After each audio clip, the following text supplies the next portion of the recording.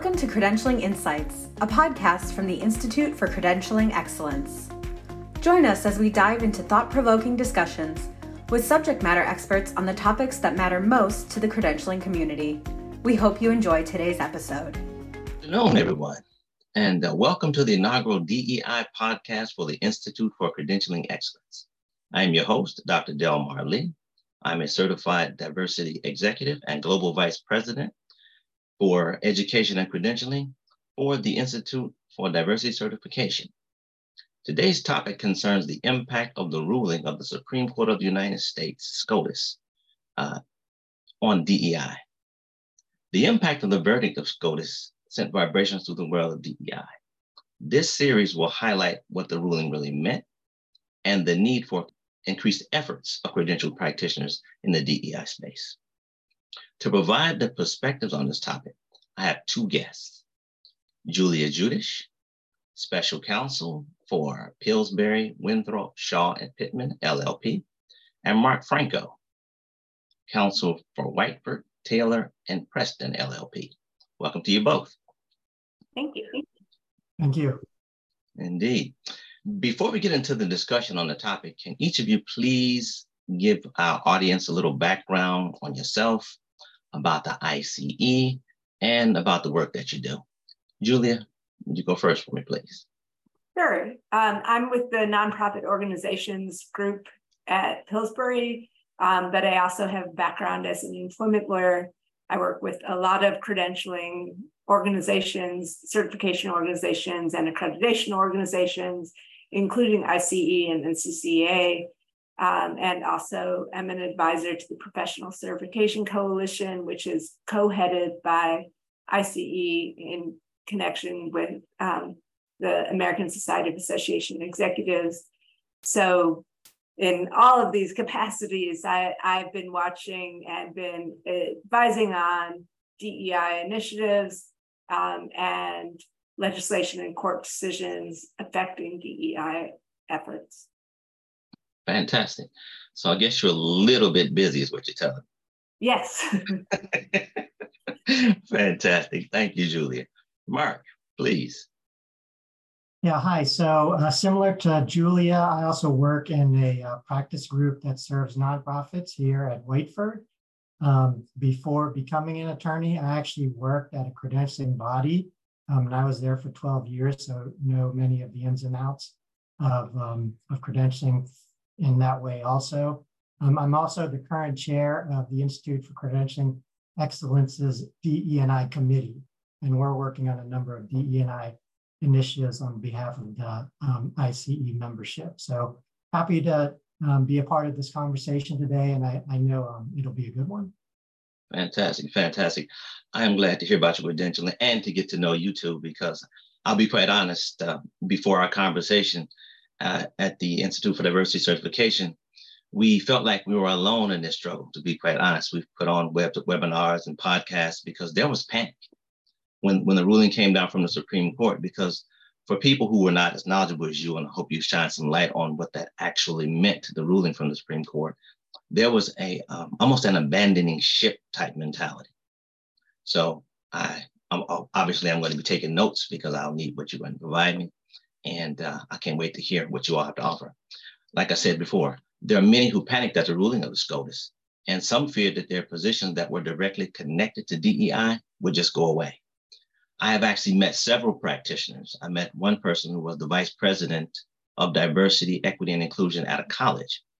And there were also efforts to create positions under DEI. There were C-suite positions. And I mentioned about the person at the community college to be specific, said that she had to change her title. I'm gonna get straight now, from anything that could be related to DEI, as long as DEI was not in the title itself. So with that, and you can imagine people, as I said, who are not as informed as you two are, panicking. My question here is, what do you think was at the change of heart for the ruling of the SCOTUS? And also, is there still a business case for diversity? Let's begin with Julia, please. I'd love to hear your perspective. Sure. Well, the anecdote that you told may be a result of state legislation that's there has been legislation in both Texas and Florida enacted that seeks to abolish DEI offices at public colleges and universities. But that's a very separate thing from the SCOTUS decision in June of this year, the Students for Fair Admission decision. It has had broad ripple effects politically, but as a matter of its legal holding was very narrow and would not affect, it has no direct application to any non-college, non-university. Really what it did was there are background principles constitutionally and in statutes, including Title VI, which applies to federally funded programs, that prohibit using race as a factor in decisions, in employment decisions, selection decisions, and admissions decisions. But 20 years ago, the Supreme Court made an exception for that and held that using race as a plus factor in the holistic admissions process was narrowly tailored enough and necessary to support the compelling state interest in diversity. What the Supreme Court decision in June held was not that diversity is not it did not hold that diversity is no longer an important state interest. What it did hold was that the methods that Harvard and UNC, the defendants in those cases, used were not narrowly tailored to achieve that interest, and also that the exception that had been recognized by the court was always intended to be temporary, and they closed that exception. Okay. So the law as respect to certification organizations, employers, non-universities, or universities and non-admissions is just what it was prior to June. Okay. Mark, I saw you agreeing with a lot of what Julia was saying. What you're smiling. Give me a little bit more. Look like that you can go a little bit deeper, give me some additional perspective. So I'm definitely interested and I'm taking notes. Yeah, it's a really great distinction that Julia made about the legal implications versus the practical implications versus the political implications. You know, all the things that she mentioned about the case are very accurate. In fact, the court in their holding said that there's basically nothing that prevents a school from considering what an applicant has to say about race in their essay. You know, I think there's still a question of you know, how schools will be able to potentially consider race. Now, it's not through the outright methods that UNC and Harvard were applying. And if you looked at sort of the results of their admissions process, I think that brought into question sort of the methods also. But in terms of just a broad brush to DE&I, I mean, I totally agree with Julia that as far as legal implications, there doesn't seem to be anything that's going to be of real significance at this time. However, that doesn't prevent sort of the naysayers and other types of similar folks from using this as a win in their books, or from using it to build momentum against broad DEI initiatives. But from a legal perspective, it really shouldn't have significant impact right now. I agree with Mark, and if you're looking for a knockdown brawl, this is not not going to be that opportunity. There are lessons that certification organizations can take from the aftermath of the SCOTUS decision. The Department of Justice and the Department of Education, shortly after the decision came out, issued guidance to colleges and universities about how they can continue to support diversity. And they emphasize that it is as important as ever to engage in efforts to admit and support diverse student populations, and underscored all of the benefits of diversity, not just to the underrepresented students who are admitted, but to everyone from having a diverse student body. the lessons from that guidance were to lean into inclusion and avoid exclusion. So their pipeline building and outreach, that can be done in an inclusive way, targeting underrepresented, in the guidance, underrepresented high schools with large populations of underrepresented students. Totally lawful to go out and redouble efforts there, having programs that help the success of minority students, or for employers, minority employees. All of that is fine as long as people are not excluded on the basis of their race.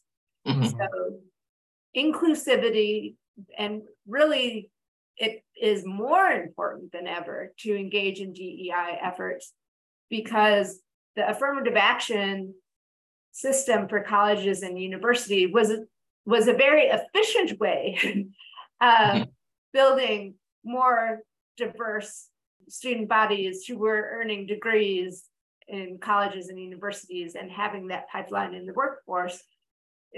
Now there's not that shortcut. So there needs to be continued intentional and lawfully crafted DEI efforts. Yeah, we're actually on the DE&I committee. We're focusing on inclusion very specifically right now because of a couple of things. So McKinsey, the consulting firm, they've done several research studies on inclusion, and they found that while, and they surveyed, lots of different companies in many different countries. And what they found is that while folks were recognizing the efforts that their employers were doing with respect to diversity initiatives, the majority of them still felt excluded at the personal level. So, and if you look at, I talked about, I mentioned this briefly earlier, if you look at the specific admissions processes at UNC and Harvard, the number of, the percentage of students from any particular race varied very little, just 1 to 3 percentage points on an annual basis over the course of 10 years. So were these admission processes simply focused on just that first part, diversity, and not really looking at other aspects? I mean, that's what it looks like, at least from the numbers. So, I mean, I totally agree. And this is something that we're looking at I.C.E., that, inclusion there may need to be some sort of shift towards really understanding how inclusion needs to be considered when looking at your DE&I initiatives. Right.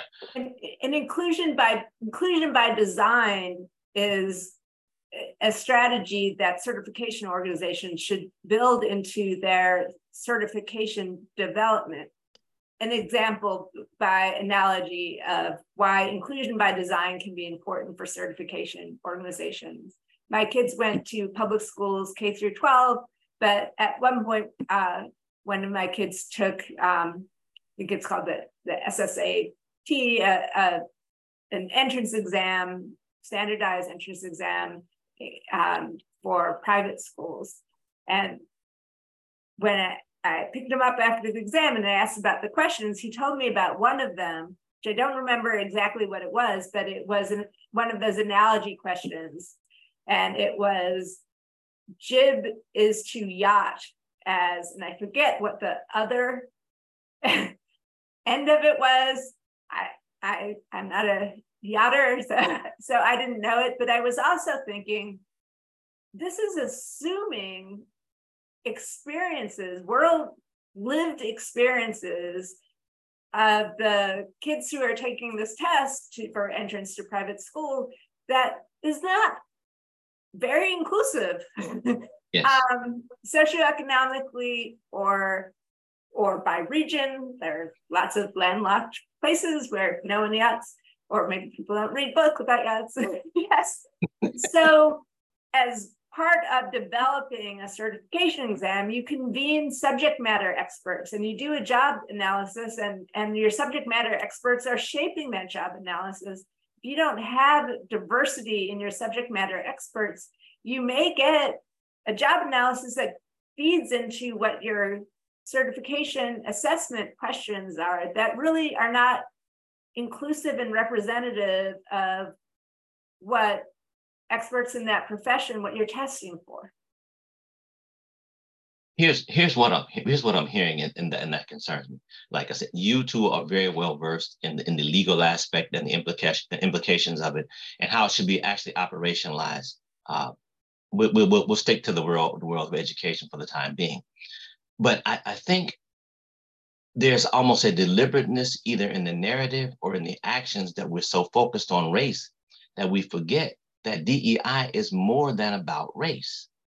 So if we really expand the lens, I heard you all constantly mention the inclusivity piece. That's really what DEI is all about, is having that diverse perspective and having an inclusive voice such that all are considered in the major areas, as you mentioned in the standardized test. It's very easy to bias a test if you design a test around a limited few and the lived experiences are only, relative to that demographic, and then apply that graphic. Nationally, I'm from Ohio. There's no water around me. We don't know about boats. And my thing is, what does that have to do with me being able to get into a math program where I'm focusing on mathematically based principles? But these very things are used as a standard. But through increasing our inclusivity and not cherry picking what diversity, equity, and inclusion is all about, we can actually change the conversation such there is not the panic that we were talking about. And you all mentioned the education piece, but you also mentioned the credentialing, which is where I want to go to this thing, because we have taken the ruling that would seem to be very education focused and applied it everywhere. It just so happens I'm in North Carolina, by the way. Chapel Hill is like an hour and a half from me. So it sent like a wave of get rid of DEI all over the state. Like a laser beam, because the information that you all are sharing, you mentioned this is not about a brawl. It's really not. It's really about sharing that information to as broadly an audience as possible. Matter of fact, I see credentialing, specifically certification and licensure, as fundamental to practicing professional work. But because we're talking about people inadvertently or sometimes deliberately being excluded, do you see credentialing as doing the same thing? Limiting people's ability to actually enter into this space because it is something else that has to be done to perform in a certain role? Mark, what do you think about that? Do you see credentialing actually creating? My argument to that would be, it's actually the other way around. Credentialing is inherently inclusive because, credentialing is really just about demonstrating compliance to a various standard. And anybody can do that.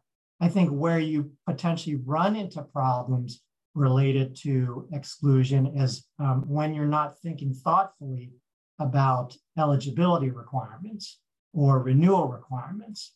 When you have financial barriers potentially to credentialing, or where you have educational barriers to credentialing. Now, depending on the program, those may make sense, but they should be made based on thoughtful conversations, based on diverse feedback, based on sort of the needs of the profession or the particular industry, and not sort of, done without those types of considerations.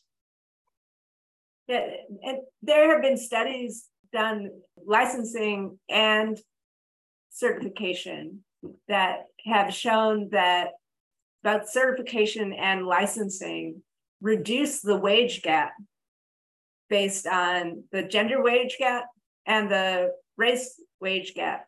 Theory is that they counter implicit bias that would otherwise be in effect there, and that when you have someone who has earned a credential that is respected and recognized, there aren't negative stereotypes about their abilities because the credential signifies they have those abilities.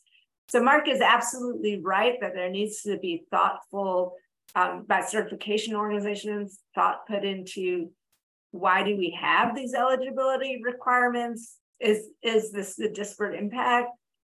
Creative disparate impact needs to be included in the concept of DEI, as you said, more than race, disabilities that don't affect a person's ability to perform or have the knowledge, have the skills that are being assessed for the certification requirements or accommodations that enable those who are neurodivergent or have other differences to access and show what they know. There are regulations under the ADA that most kinds of disabilities require certification organizations to administer their exams in a way that best ensure that the exam measures the skills or knowledge it's intended to measure, not the impairment or limitation of the test taker. So all of these go into the mix of DEI,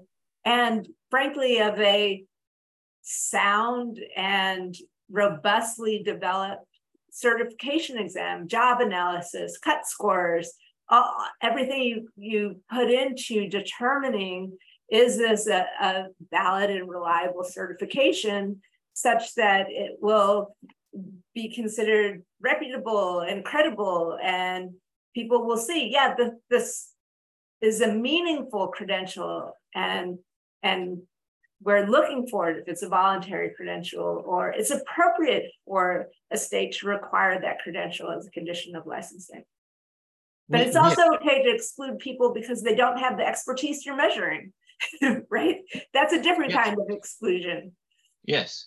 And again, I think, what you're bearing out clearly, and Mark as well, is the need, first of all, to understand what is required to produce a quality product. What is required to create a safe space for us all to operate? We look at the health field. I think about, I have the highest respect for credentialing. What would happen when we talk about providing a quality of care for people who are not licensed, and there isn't a board or there isn't some requirement for a person to maintain that credentialing? So I like the fact that you mentioned that there is kind of a leveling effect when we start to consider licensure and certification and the wage gap, because that's something we've been dealing with forever and still dealing with now. How do we handle the fact that there is a disparate treatment in people who have equal qualifications and should be paid fairly when we have something that is concretely measurable, which is what we're talking about when we talk about certification and licensure, right? This is something that should be valued, that should be promoted. And I think, again, this is part of the conversation that should be promoted that is not. Do you see this, Mark, perhaps as being something that what I call teeter-totting on anti-intellectualism?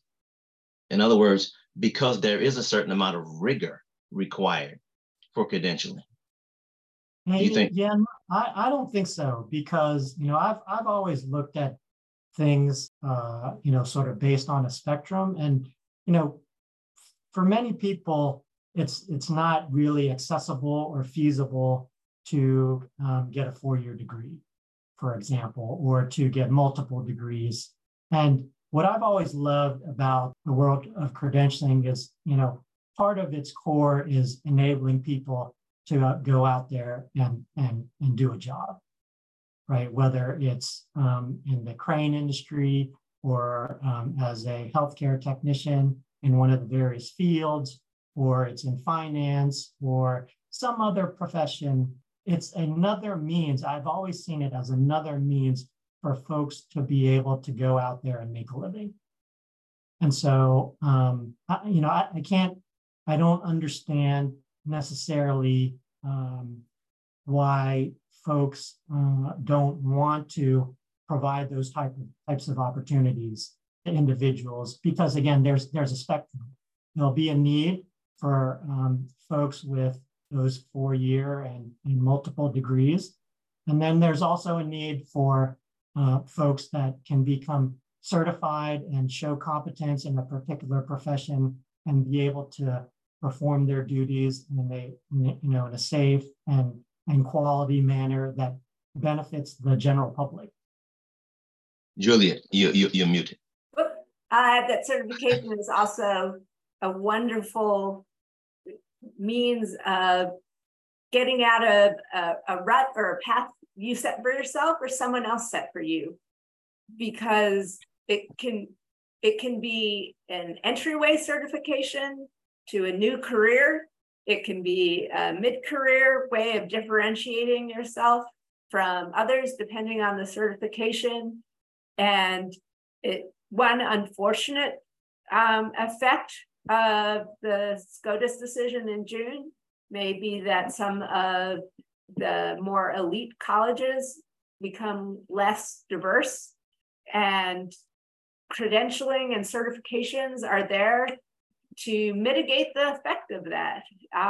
For people who haven't gone to as fancy a brand name college, or as Mark said, may not have gone to a four-year college, if they meet the eligibility requirements to earn certification in the field, they've demonstrated their expertise. It's not necessarily their educational pedigree, that the certification becomes their ticket to the profession, their ticket to respect.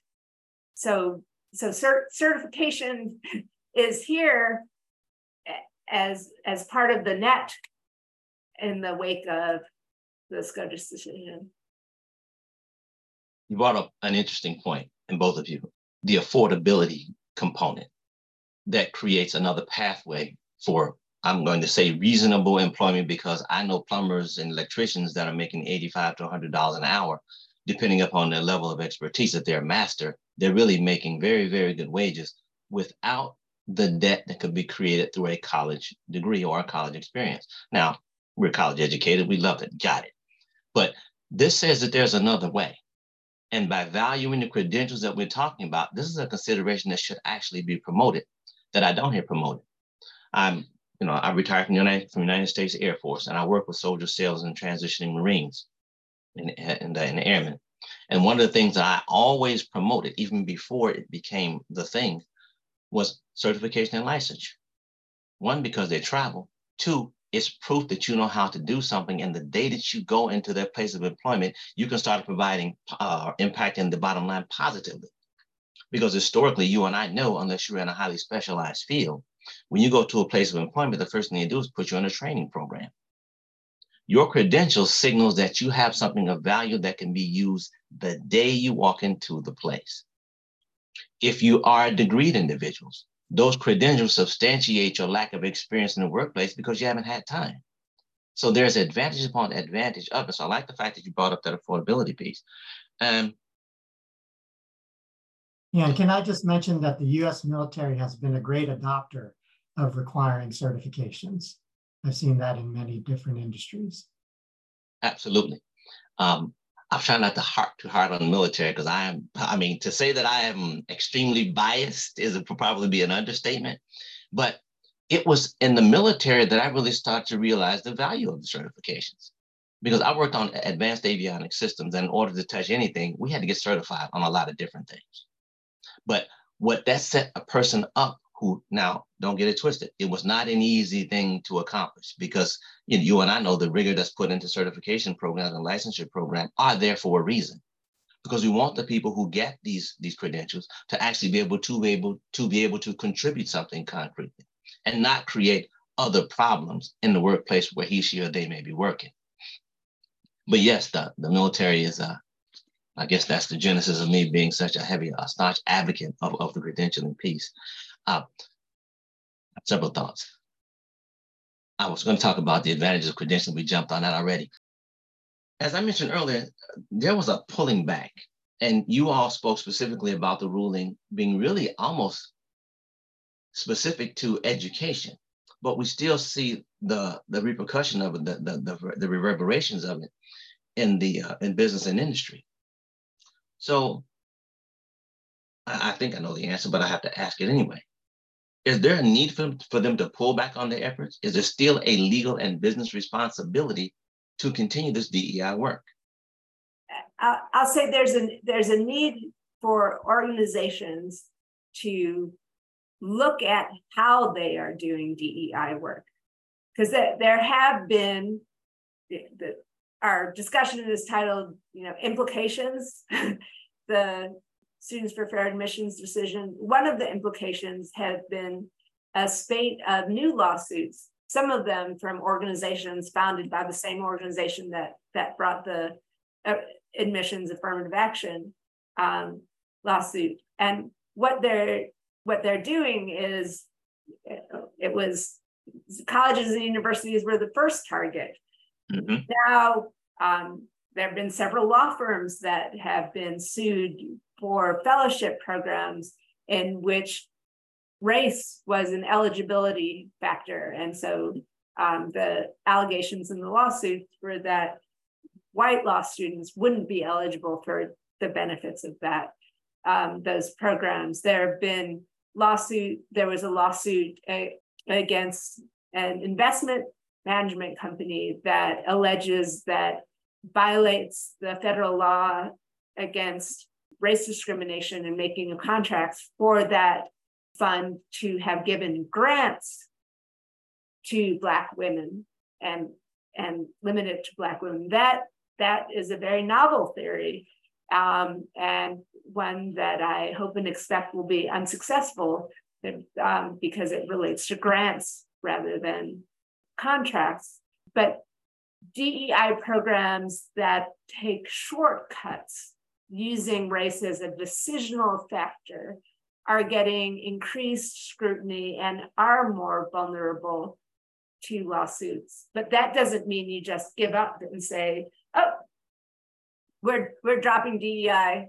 It means you are careful and you look and you make sure that you're doing it in a way that is both lawful and furthers your objectives. Yeah, there does seem to be a bit of fatigue as it relates to DE&I initiatives. And we know companies have been working on these types of initiatives for a number of years, but Julie is absolutely correct. One reason that you don't want to pull back and you would do so at your detriment is basically the business reason. I mean, the same studies that were conducted by McKinsey, they showed that they broke these companies into four groups. And the group that had the most diversity, they had an increased almost 1/3 percentage chance to outperform their peers, while the companies in the bottom percentile, it went the other way. They had a almost 1/3 chance to underperform their peers. So it's already an established business case that diversity potentially improves your business. However, going back to what Julia said, you shouldn't be doing diversity just for the sake of doing diversity, right? You don't want to have programs that are in place simply to say that you have programs, right? They need to be thoughtful. You need to be doing some evaluation of the ongoing initiatives. And as we've seen in the Supreme Court decision, simply just having a certain percentage of folks so that you can claim diversity, that may not necessarily be acceptable moving forward. Yeah. No. And I'll add that in addition to the repeatedly demonstrated and documented bottom line benefits of having diverse teams and greater innovation, greater revenue achievement in the studies that have been done on this. There's also, for those who may not be convinced that DEI is worth doing on its own, there's another reason to engage in DEI efforts anyway, and that is that the attention that is paid to inclusion and fairness from DEI programs also sheds the light on areas in which whatever the organization is or the employer is may have discriminatory practices in place and that they otherwise wouldn't uncover.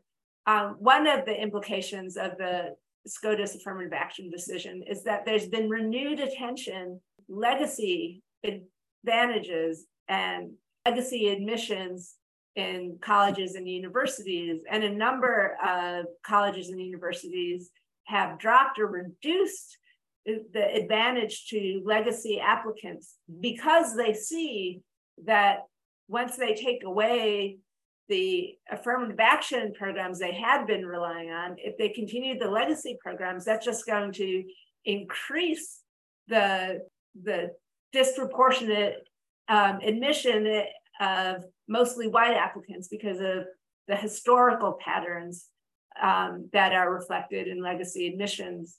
So that's an example of, in the university context, of how there can be practices that wind up having a discriminatory effect, and that could potentially, for those who are motivated by fear of lawsuits, lead to liability down the road. Whereas if you have a DEI program, that is a proactive way of looking at what are things we can do to be more inclusive? What are the effect of our programs? In the government contractor context, there are affirmative action regulations on the books and that have been on the books for decades that means something different from affirmative action in the college admissions context. There are no quotas. It is prohibited to consider sex or race or ethnicity as a decision factor in hiring, promotion, et cetera. But it does require government contractors to gather information, demographic information, analyze their programs, engage in good faith efforts for outreach to identify, are there impediments to equal employment opportunity? For certification boards, they can look at, are there impediments to giving our credentials to qualified individuals, or have we designed our certification appropriately? Let me say this, because you all have, I've taken several notes here. I can't speak to all of them because we don't have the time, but here's the thing. I did hear you say that I do want to speak on one, how the DEI work is conducted mean everything. And here's what I'm hearing that you all are saying. Diversity without equity and inclusion is bad for business, to be quite honest. If you hire a person, let's say for the lookism, race or gender, in other words, we pick out one of a multitude of all of the facets that makes up a person, intersectionality piece. And then we use that as a sole basis for hiring that person without considering the qualifications of him, her, or them. We're not doing that business any justice. We're not doing that person any justice. And we're doing the field of DEI practice and injustice. So when we talk about how it's practiced, it means everything. We were talking about certification, and I have to say the Institute for Diversity Certification have a very rigorous certification program to include a test that was developed, as you said, Julie, by subject matter experts, such that there is not you have to be in a certain part of the United States or have a certain lived experience to know the requirements to meet the rigors, because we establish it and then we instruct it, and we give you the tools you need to understand what's necessary to practice in this field effectively, such that when you get into conversations or you're part of a business, you don't create probable lawsuits from unfair hiring practices. You don't create discriminatory looks because you're not considering whether the person should be hired in the first place, regardless of their ethnicity or race. I don't like to use race that much, but race. And that's what we're running into problems. That's why I kept speaking about the criticality of licensure and certification, because through those processes, we get people in positions who have earned the opportunity to be there. What we're talking about is very complex. We're talking about human personalities. We're talking about dealing with biases that are built in from decades of practices that hasn't been challenged, fairly or unfairly. we come up with what I consider very good ideas, very good approaches for creating an equitable workplace. But we're going to have resistance because there are people who will tell you how we've been doing business was just fine before all this DEI stuff came up.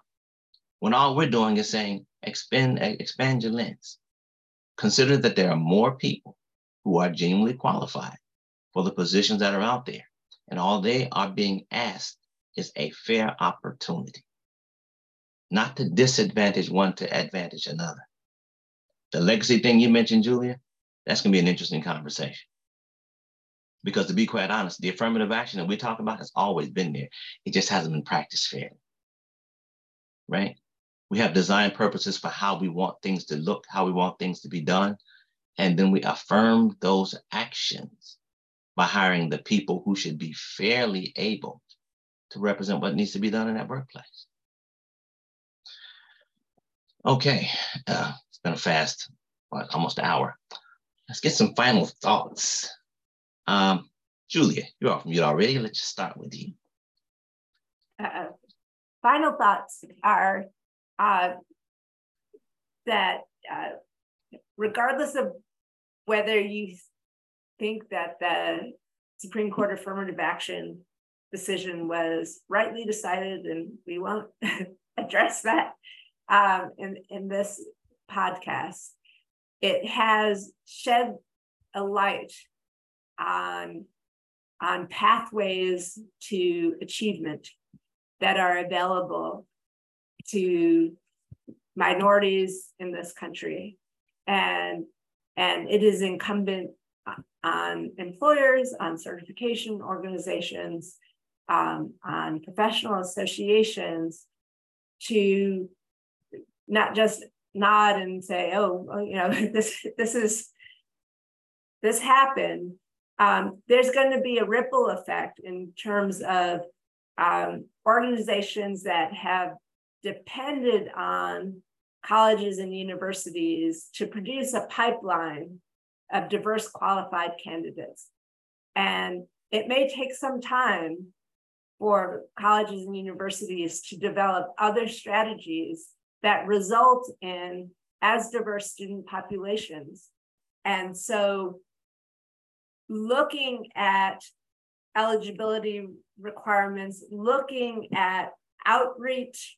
I was talking to the CEO of a certification organization last week about their organizations going into middle schools and talking about their profession to sixth graders who otherwise might not have thought about their profession.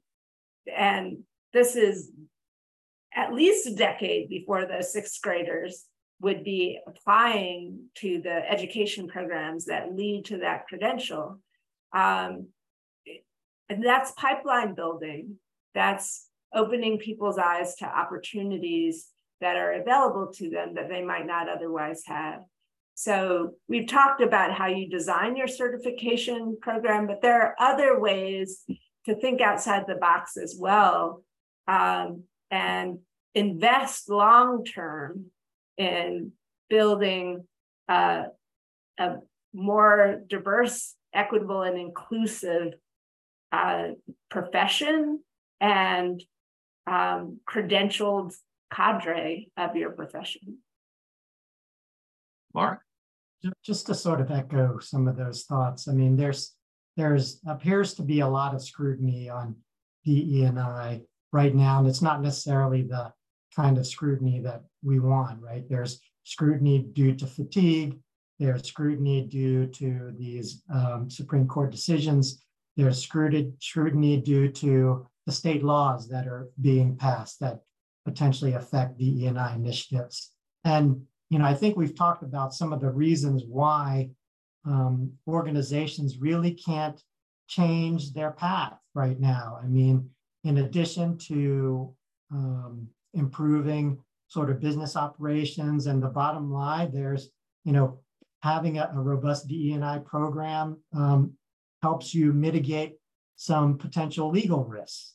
And it's also, you know, it's very consistent with what many of these organizations, what their social missions are. So, you know, I think the takeaway for me is not to let this Supreme Court decision really dissuade you from moving, full steam ahead on your DE&I initiatives. And on behalf of the DE&I committee, we're certainly working within the I.C.E. community to try and help you do that. Fantastic, fantastic. Obviously, it's been a pleasure for me learning from you all and hearing your perspectives. My thing is, in the presence of all sorts of confounding information, it is through informing professionals and those professionals informing the leaders of business and industries that we get the correct information out there to change the narrative. As you two have pointed out, there are all kinds of advantages to a diverse workplace. What is critical, I like what Julia said, and that was that we have diverse and qualified people in the workplaces, not just diverse people for the look of it. And like you said, Mark, if we get into hiring people for the look of it, we could very easily find ourselves in some legal entanglements that shouldn't otherwise be there if we did this thing the right way. I like to repeat, diversity without inclusion is bad for business, and inclusion without equity is not good for business at all. Because when a person has been invited into the room, he, she, or they should have an equal voice in impacting the bottom line positively. Mark pointed out the research bears it clearly through McKinsey that where there's diversity, there's improved opportunity for impacting the bottom line positively. Productivity increases, creativity increases, and innovation increases. With all of these advantages, this is a narrative that we need to promote. Not that this is a zero-sum game whereby letting anyone else in, everybody else loses. Fast hour. As I said, I enjoyed it. I thank the I.C.E. for allowing us to create this podcast, and maybe we'll get a chance to do it again. You guys have a rest of a fantastic day. Thank you and stay safe. Thank you. Yeah, thank you. Thanks so much. You bet. Take care. Take care. Bye-bye. Thank you for listening to this episode of Credentialing Insights, a podcast from the Institute for Credentialing Excellence.